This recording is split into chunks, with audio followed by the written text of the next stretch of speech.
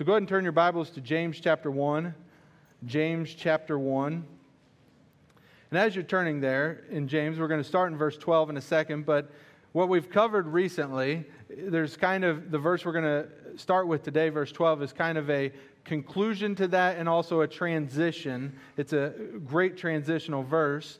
But up until this point, we've learned in verse 1 of James chapter 1, the audience is to Jewish Christians who are dispersed, that through various historic events, these Jewish Christians are on all different types of land. And they're going through different trials as well. And so in chapter 1, verses 2 through 4, we've seen that you can have joy during a trial, that you could go through a trial and actually experience joy. And he gives us this solution or this equation that you have to essentially lean into God. It says, let endurance have its full effect, because the opposite is that as I go through a trial, I could push God away. I could not let endurance have its full effect, and so I won't experience that maturity, that completion, that joy. And not only joy, but verse 5 talks about wisdom in a trial. That as I go through a trial, some difficulty in my life, and the question we would easily ask is, why, God? Why are you letting this happen? Or a myriad of other questions that we may have for God as we seek wisdom going through a trial. He says, you can have that wisdom, but you have to ask. And you have to ask in faith. And by faith, he doesn't mean that you just say, well, God, I want this to be stopped, and I trust you'll stop it. That's not real faith. That's hoping that he'll stop it, and he may not. Faith is, God, I'm going to trust you whether you stop it or not. Whether I keep going through this or whether this all ceases, I trust you. And then by verse 9, he gives us this first picture of the trial that they're going through when he talks to the brother of humble circumstances. That not only are they dispersed, these Jewish Christians, but they're in poverty. And as we'll learn as we go through the book of James, they are up against some corrupt people in authority, some corrupt rich people. And as we talk about those things, I'll remind you that God is not against wealth. In fact, if you look in Scripture, some of the most famous and useful people for God's kingdom, they're useful partially because He gifted them with an ability to administer. I think of Joseph, I think of Daniel, that He gave them the ability to administer things, including wealth. It's not the wealth that is bad, it is when wealth becomes an idol. The love of money is the root of all kinds of evil. And so he has this, really the pronouncement for the humble person, as you're going through a trial, a person in humble circumstances, that there's a real exaltation in the Lord, both through a maturing of the faith, but also the eventual kingdom of God. But then for the rich person, if I am boasting in my riches, I'm setting up myself for failure, because earthly status is an illusion. Earthly status is an illusion, and spiritual wealth is greater because it lasts. Well, today we're talking about the next test, the test of sin, and how to play the long game of faith, how to persist and resist for the true prize. And so I want to start with this question: are you good at thinking long term? Are you good at maybe getting out of the captivity of the moment and thinking about long term? I'm going to begin this message today by telling you about a time when I was right and my wife was wrong. I like to tell my wife sometimes that I told her last night, I said, hey, I've got an analogy I'm going to use. I'm going to tell a story about you. And she's just like, oh, great. And all the ladies in here that are, you're wondering if you're going to still support your preacher after this story.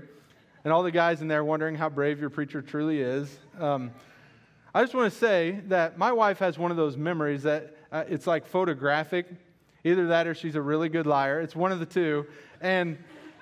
And she'll just say, like, we were doing something on such and such date, and she'll say, yeah, I was sitting there and I was wearing this and you were wearing that. And I'm just like, I'm not even sure that day existed, and you know what I was wearing. That's just insane. So what I'm asking all the ladies in the room, just give me this, right? Just this one, just give it to me. So this is kind of our pathway to getting engaged and getting married. I was trying to see the long road. Now, as part of my testimony, I was kind of running from the call to ministry. I felt God called me to be a pastor early in life, and I didn't want to surrender to it. And so I didn't know what I wanted to do. But one thing I knew I wanted to do is I wanted to marry Danielle, my wife. And so I'm a very practical person. I thought, well, how? How could I do that? I'm a college student. I can't afford anything. I don't really know what I want to do, so I'm going to enlist in the military, and at least I'll be able to make some money and we'll be able to get married. Well, as you can imagine, a girl who just graduated from high school, that's a scary proposition to think about the person that you want to marry. They're getting ready to go join the military, and you don't know what's going to happen. Once you sign up, they can really make you go do anything. In fact, I would have been deployed when we were supposed to be getting married if it weren't for a friend who really wanted to deploy, and he's like, I'll go for you. And so he did, and so I was able to get married. So her concerns were right. But I said to her in this conversation something like this: I can't afford to marry you. Not her specifically, don't get mad at me, lady. I'm just saying, to get married in general, I couldn't afford that. I wasn't at a place in life where I had a job of any meaningful substance where I could support a family. And so I asked her to take the long view. I said, in 6 months, 7 months, something like that, we'll be married. Now the difficulty is, of course, that short-term time in between, that you have to go through the hard things. You have to go through a whole month and a half during basic training where it's essentially silence. That it's almost like I don't exist anymore. You can't talk to me. Or going through technical school that I'm just going to be gone for a couple months in a totally different state. And so there will be months before you even see me again, let alone thinking of getting married. There are definitely difficult things in the short term, but the long term was worth it. The long term was what I had in mind. In our study of James, we've been talking about trials. And today we'll talk again about trials, but also temptations. Both are difficult. For your spiritual walk, you might be ready to give up in a trial. But then perhaps it's not just a trial, it's a temptation. The temptation is your trial. And you're being led astray because you simply desire something else more than the Christian life. So whether you're struggling to keep going or dealing with temptation, this passage today is for you. You're going to see in Scripture how to persist in the faith and resist the temptation for the true prize. So let's look at James chapter 1 and look at verse 12 with me, please. It says, "Blessed is the one who endures trials, because when he has stood the test, he will receive the crown of life that God has promised to those who love him." Blessed is the one who endures trials, because when he has stood the test, he will receive the crown of life that God has promised to those who love him. Now, as we read this first verse that we're going to cover today, what I want to talk to first is the person who just wants to give up. If you've ever been in that situation as you're going through trials and he's getting ready to transition to the trial of sin, but right now he is still very much talking about just trials in general, and to the one who wants to give up. I had this years ago. The dog's gone now, but we had this dog named Lily. I think I have a picture of her. So that's Lily. She's like she's a miniature pinscher, ball of energy, ball of muscle, until her later years stayed the same size but less muscly. Well, she's just like a dog that it's like she's made of electricity. There are times where she'd just bolt all over the house. In fact, when my wife would go out of the house, I got Lily trained where I'd say, "Mama's home," when Danielle came home, and Lily would just do this thing where she just had an explosion of energy, and she'd run. So we had our couches at an angle, and she wouldn't run on the seats. She would run on the backs of the couch, somehow her centrifugal force keeping her up. Well, there was one time that I said, "Mama's home," and she ran and lunged for a couch, but she actually jumped over it, and there was a window behind the couch, and she rammed the window, and then she fell behind the couch. That's a dog that had that much energy, like all I had to say was "Mama's home," and she's like splattering against the window. Unless I wanted her to actually go exercise, right?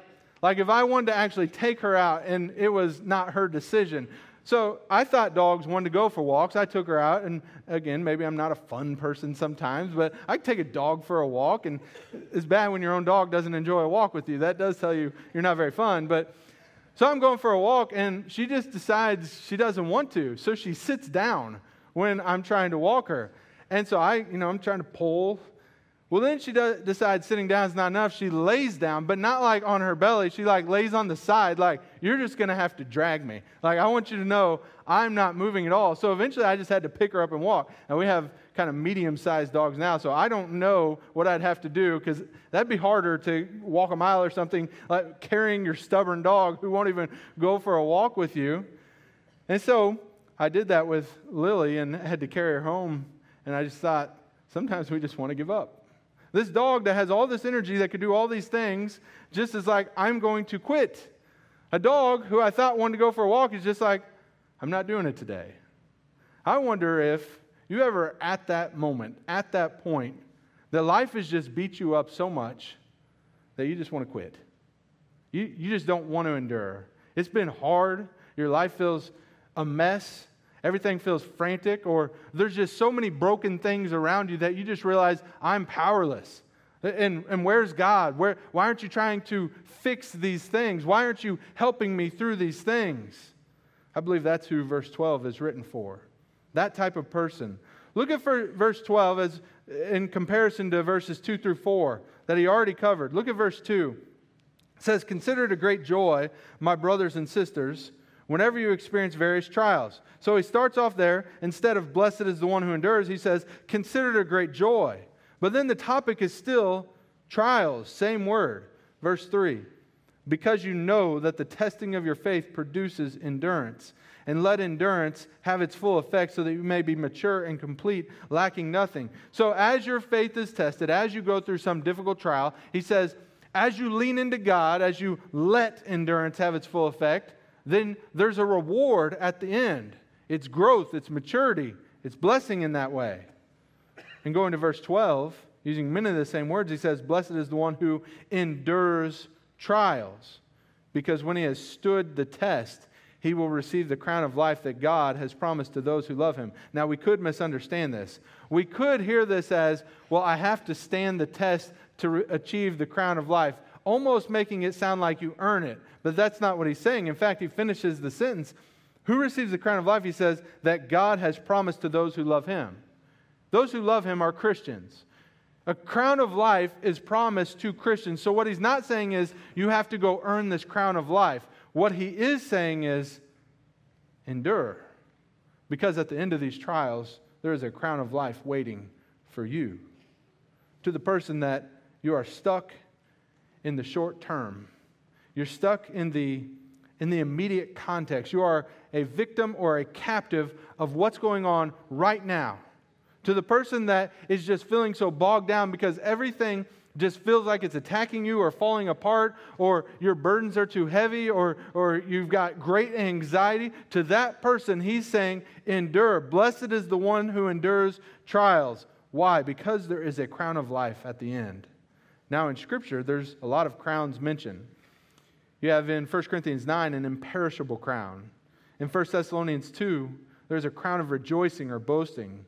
Here in James, and then again in Revelation 2, there's a crown of life. In 2 Timothy 4, there's a crown of righteousness. In 1 Peter 5, there's a crown of glory. Now, I don't think those crowns are mentioned a lot, and sometimes they're literal, but these, I believe, are symbolic. I don't think I'm going to have a crown put on my head that gives me life. I think I'll have life, and he's essentially saying you are almost anointed or ordained or transformed to a being that has life. This will be the thing that ornates you, the thing that you're known by, the status that you have, like being crowned with it. You'll have life. It's the promise of the long term. 1 Peter chapter 1, verse 3 through 4 says this, blessed be the God and Father of our Lord Jesus Christ. Because of his great mercy, he has given us new birth into a living hope through the resurrection of Jesus Christ from the dead, and into an inheritance that is imperishable, undefiled, and unfading, kept in heaven for you, because you are receiving the goal of your faith, the salvation of your souls.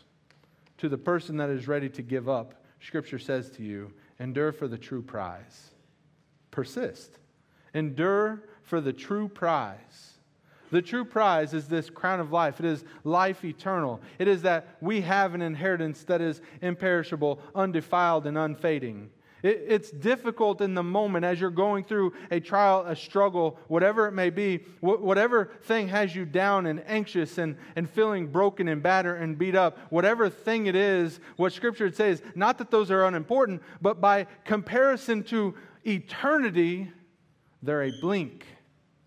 What God would have you do is take the long view, the eternal view, the view of knowing that God's things last forever. And as you seek for strength to go through something difficult, He would say, there is better waiting for you. So then He goes on in verse 13. And now we shift in the language.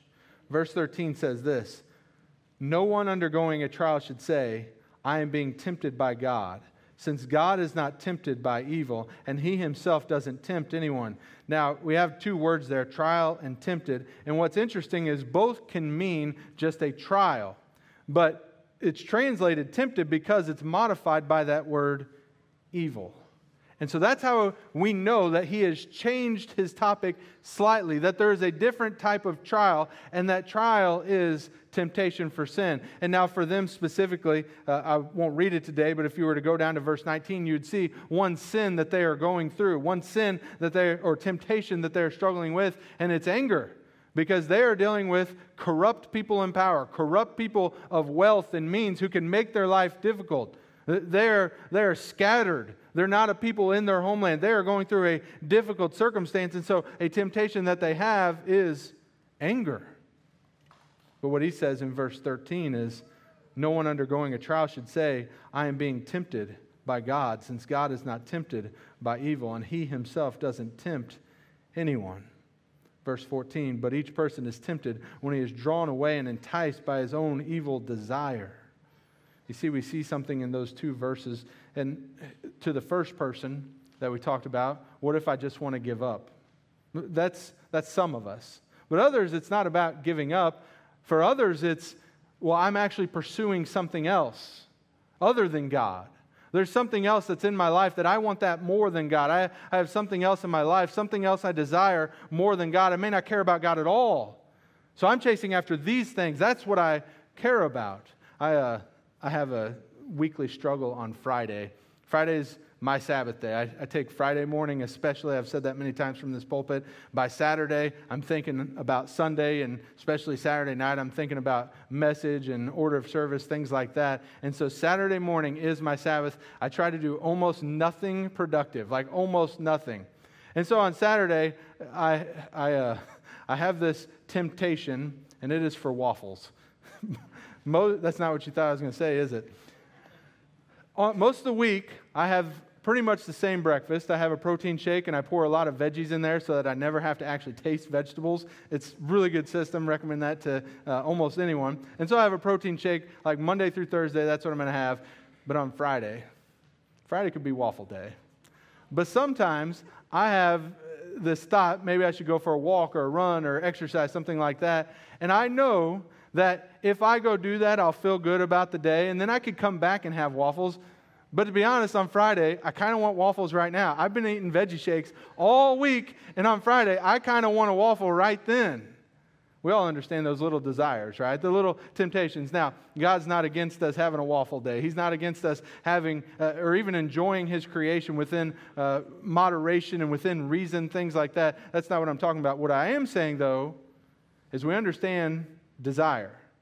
We understand being drawn away to do something else. So look what this says again. I'm going to read verses 13 and 14. I want to point out some realities of sin. Verse 13 says this, no one undergoing a trial should say, I am being tempted by God, since God is not tempted by evil, and He Himself doesn't tempt anyone. The reality is there are some people, even in this room, who are stuck in some sort of addiction or sin, and maybe it's a public sin, maybe it's a private sin. What you ought to know first and foremost is that sin is not of God. And origins matter. It matters where something comes from. If you have a desire and it is from something else other than the eternal God, then you ought to be cautious with it. That's not to say, again, that we can't enjoy life, but there are certain things we know are unholy. And there are some people, even in this room, who are stuck on unholy things, and what God would have you know is, that's not from me. It's not His. So look where it comes from. Look at verse 14. but each person is tempted when he is drawn away and enticed by his own evil desire. You hear all that language. It's just powerful language. Tempted, drawn away, enticed by his own evil desire. There we get to hear the origin of this thing, that our flesh cries out for certain things. There may be innocent ones, like I may want a waffle day, but then there's all sorts of temptations that are evil, that we know are evil. And what Scripture would have you know is not only are those not from God, but sin is a deceit and a trap. Now, in my career or ministry as a pastor, I've counseled with just gobs and gobs of people. And if I ever talk to someone, like if they come to me to talk about sin, and maybe it's something that other people would say, that's an exciting sin to do, that's a fun thing to do. But when they come to talk to me, they're never talking about feelings of liberty. They're never talking about feelings of freedom and how wonderful life is. They talk to me about, I have this sin and I can't get rid of it. I'm trapped. I don't want it. I want it out of my life, but I keep going back to it. That is because sin is a trap. It is a deceitful thing and it ensnares us. And so there is someone here today that has had a sin in their life, or maybe someone who hasn't cared about God at all, and you don't think of God at all, and you'd rather pursue all sorts of other things that you think will be greater than God. And what Scripture is saying is that is a trap. It is a lie. It is not the thing that will make you happy. It is not the thing that will fill you up. And so get rid of it. And so then he goes on to verse 15. So we know verse 13, it's not from God. We know verse 14, it's a deceitful trap. In verse 15, we get to see the end of it. It says, then after desire has conceived, it gives birth to sin. And when sin is fully grown, it gives birth to death. Again, do you hear that language? Desire, conceived, birth, fully grown. Like those should be positive words. Because if you thought of a young couple gets married and they conceive a baby and they get to go in 9 months, they're going to have this wonderful blessing from God, this gift from God. It's like they've had this investment that, again, for that you have to have a kind of long-term view that 9 months later we get this joy and then there's a whole life ahead of us, and it's an exciting thing. And it used that language so that we can know when we pursue things that are not of God, there is a conception there too. There is a fruit from that too, a byproduct from that too. And it tells us what it is, those last 5 words. It gives birth to death. After desire has conceived, it gives birth to sin, and when sin is fully grown, it gives birth to death. There is no end to sin other than death. That's what it does. That's how death was introduced into the world, was through sin. That's what the judgment will be about in the end, is about sin. That's why we die. That's why we're mortal creatures, is because of sin. And so here's the deceit that has gone on in our mind, is I can think, I will pursue these other things other than God, and those will make me happy. Those will fill me up. Well, the foolishness, of course, immediately is obvious that it's not eternal. But even to know that the end of those things is death ought to speak to me about the value of those things. You see, I could live for all sorts of things in this world. And if I live for anything other than God, I'm living for something that will end. And if I've thought that sin will fill me up, sin will satisfy, I'm going to live how I want apart from the Word of God, I'm going to be the Lord of my own life. If I think that, then I've aligned myself with sin. And sin ends in death. So what do we do? 1 Corinthians 10 says this, to the Christian, no temptation has come upon you except what is common to humanity. But God is faithful. He will not allow you to be tempted beyond what you are able, but with the temptation, He will also provide the way out so that you may be able to bear it. I speak to the Christian first. I'll speak in a second to the person in the room who is not a follower of Jesus. To the Christian, us saying something like, I'm just that way, or that's the way that I am, or I can't help it. What God would say in His Word is that, yes, you can. He's given you a way out. What God wants us to do is put to death those things that are of the old nature, the old man, the old life. He'd love for us to put on the new nature, the one that is born again and should live for God. What He would have you do is resist. To the first person we talked about in verse 12, He wants you to persist. He wants you to know that there's a crown of life. But to the person who your trial is sin, the thing that you're dealing with, the thing that you're going through, it is a temptation. To that person, He would say resist. In fact, in the book of James, we're going to see later on in chapter 4, He's going to say, resist the devil and he will flee from you. We have this false understanding that if I have an impulse, I have to give into it. I have to. It's the only way to be happy. If I just have an impulse, I can't help myself. I have to go to these things. And what God would say is, yes, you can resist. In fact, He has a better way.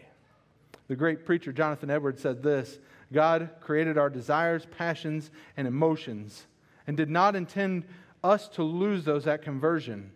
He just wants us to direct them away from sin and toward God. You see, it's not a bad thing to have desires and passion. Those aren't bad things. It's not a bad thing to have cravings. It's bad to give in to sin.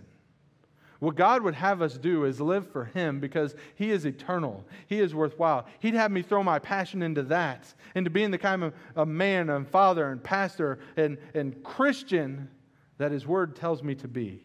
He'd have me put to death the things that don't honor Him, the things that would seek to entrap me, to enslave me, to make me live in a way that doesn't honor Him. He would have me put those things to death. Now, what about the person here who is not a Christian? If you don't follow Jesus, what I would say is you are living your life for a false prize. The second point on your notes is this: beware of the false prize. Beware of the false prize. First, I asked you to endure for the true prize, but second, beware of the false prize. To the non-Christian, if you don't have Jesus, you are living for a false prize. You are living for something that won't last, even if you have just an extraordinary long life. We have, I think, 3 ladies in this church who are 99 years old, or right around there. That's extraordinary, but that's gone in a second. I think they'd be the first to tell you that 99 years, it's really nothing.